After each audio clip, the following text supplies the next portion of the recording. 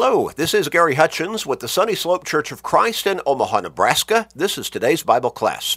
A short, about a 13-minute Bible study every day, getting us into God's Word and thereby helping us to stay strong and even grow stronger in our faith, since faith comes by hearing the Word of God, Romans 10 and verse 17.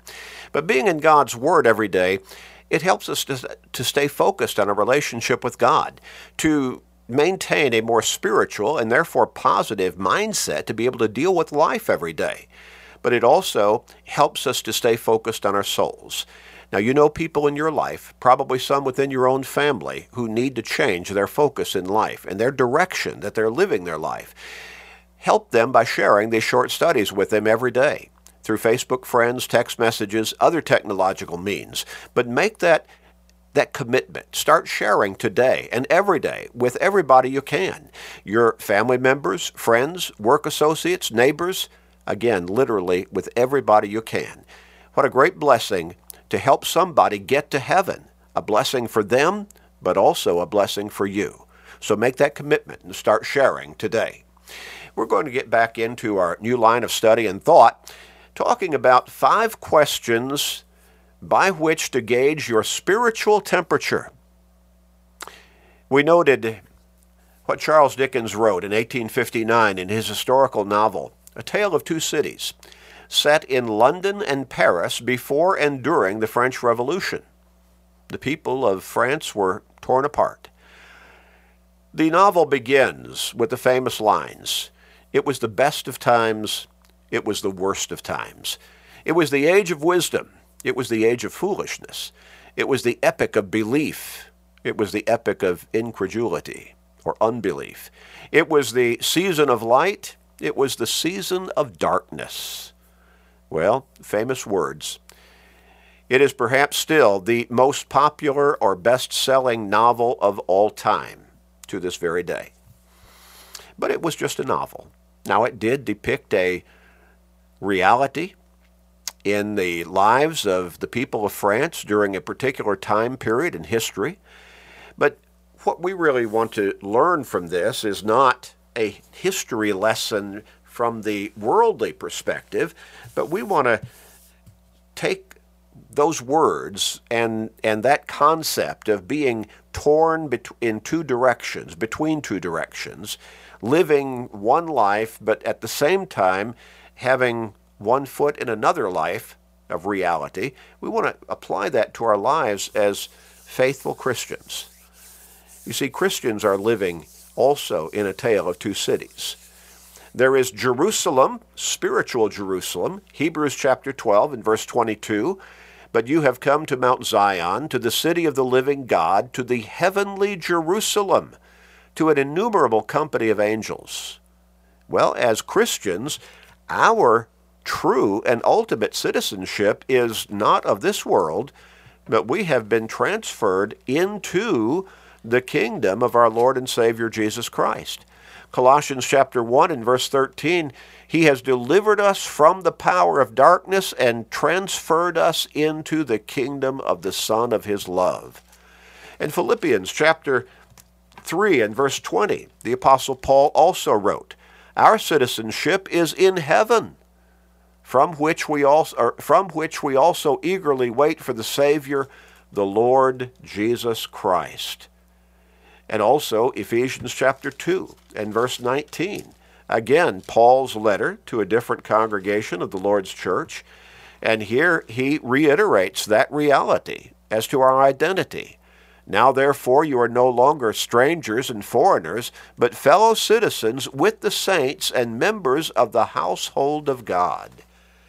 Well then, as we have become Christians, God has ushered us into the kingdom of heaven. Now, the ultimate realization of that awaits us in eternity, when our Lord and Savior will give us official entrance through those pearly gates into that city of light, walking those golden streets.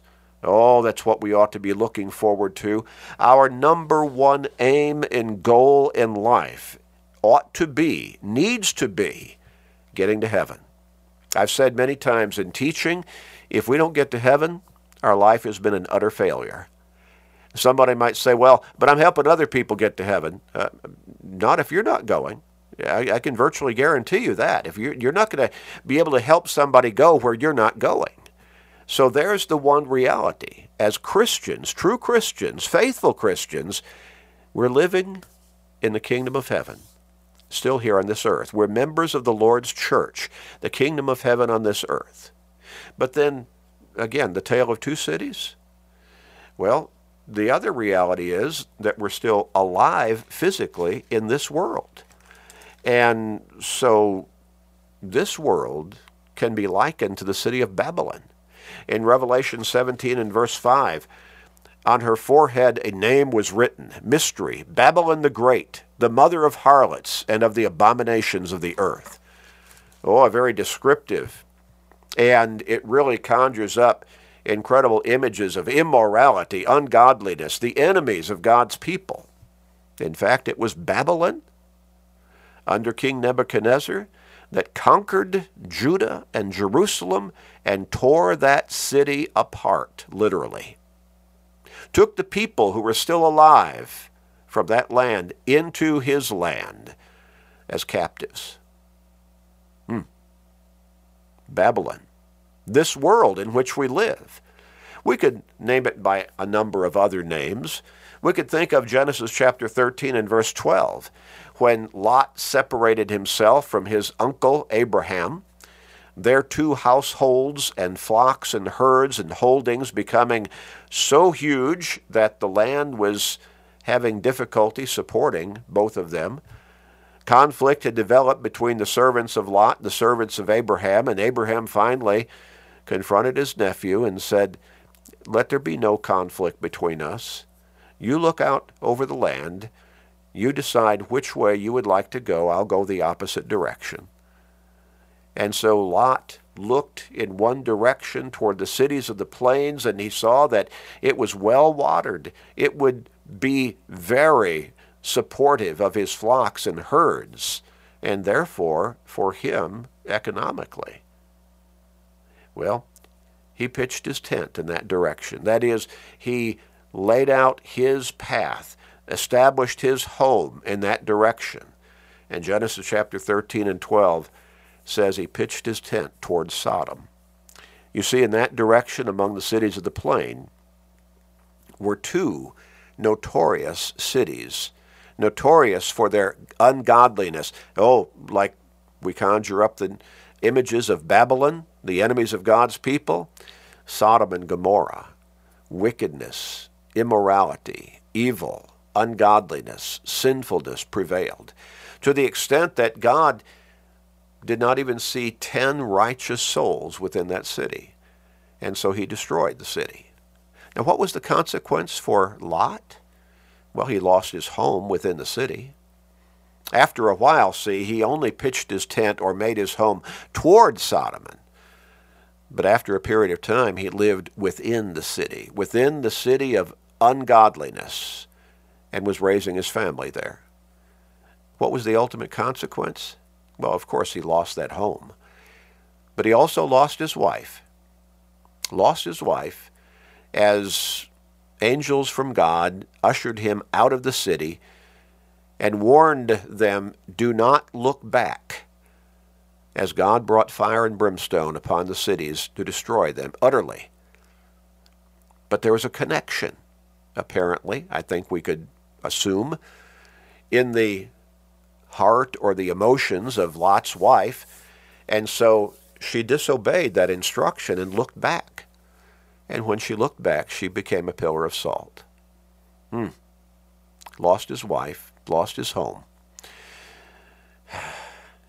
He had lost his way, we might say, at least to some extent. A tale of two cities. During the COVID pandemic, everyone who went to certainly to any medical facility, but perhaps in some other places as well, at least during the first year or so of the COVID pandemic. But it's still, as the pandemic went on, the requirement when you would go into a medical facility remained that you had to stop on entrance and get your temperature taken. I can't tell you how many times I've had my temperature taken. Probably a greater total of times than all through the rest of my life up until this period of time. Get our temperature taken. Well, why? Because if you had a fever, if you had an elevated temperature, that was one of the early signs that you might have been infected with the COVID virus. And so that was an easy, upfront methodology of trying to pick up the signs that a person might be infected and thereby keep them from entering into a setting with a whole lot of other people and possibly infecting them as well. How often have we had our temperature taken during the COVID pandemic?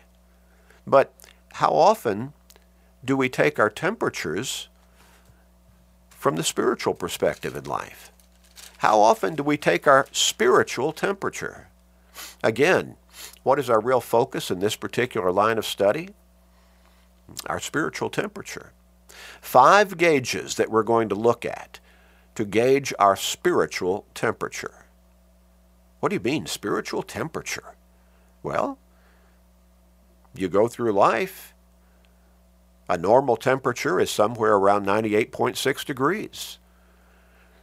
If it goes much above that, you're sick. There's an infection some way. If it goes much below that, you could be in trouble of dying. Either way, much above or much below, something's wrong, and you're not in a healthy state. Well, what about our spiritual temperature?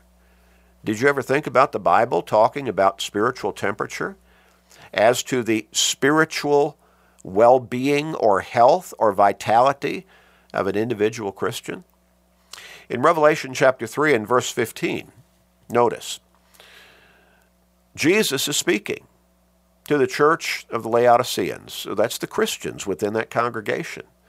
He said, I know your works, that you are neither cold nor hot. I could wish that you were cold or hot. So then, because you are lukewarm and neither cold nor hot, I will vomit you or spew you out of my mouth.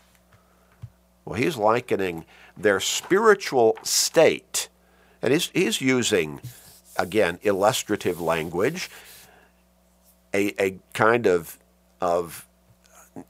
illusion, if you would, or simply an illustration to which we can relate. The idea of health being tied or connected to our physical temperature. He's talking about their spiritual health and well-being or lack of it. And he says, you're neither cold nor hot. I wish you were one or the other, but you're just lukewarm. You're trying to straddle the fence. You know, you're not committed one way or the other fully. And because you're just lukewarm, that's not real commitment to me. I'll spew you out of my mouth. I'll vomit you, the stronger word is. In Matthew chapter 24 and verse 12, Matthew 24 and verse 12, we read this from our Lord. Because lawlessness will abound, the love of many will grow cold. Well, the love of many will grow cold. Again, an illustration that we can relate to. Think about the love between a man and a woman when they get married. Oh, that's a burning love, isn't it? But then over the years, oftentimes, their love for each other gets colder and colder, and they grow farther and farther apart. Let's pray. Father, we love you. Thank you for loving us. Please guide us and help us that we'll always live a life that shows burning love for you and absolute intense dedication. Help us along this line and help people everywhere to see their need to display their love for you in these ways. Please forgive us, gracious Father. In Jesus' name we pray. Amen.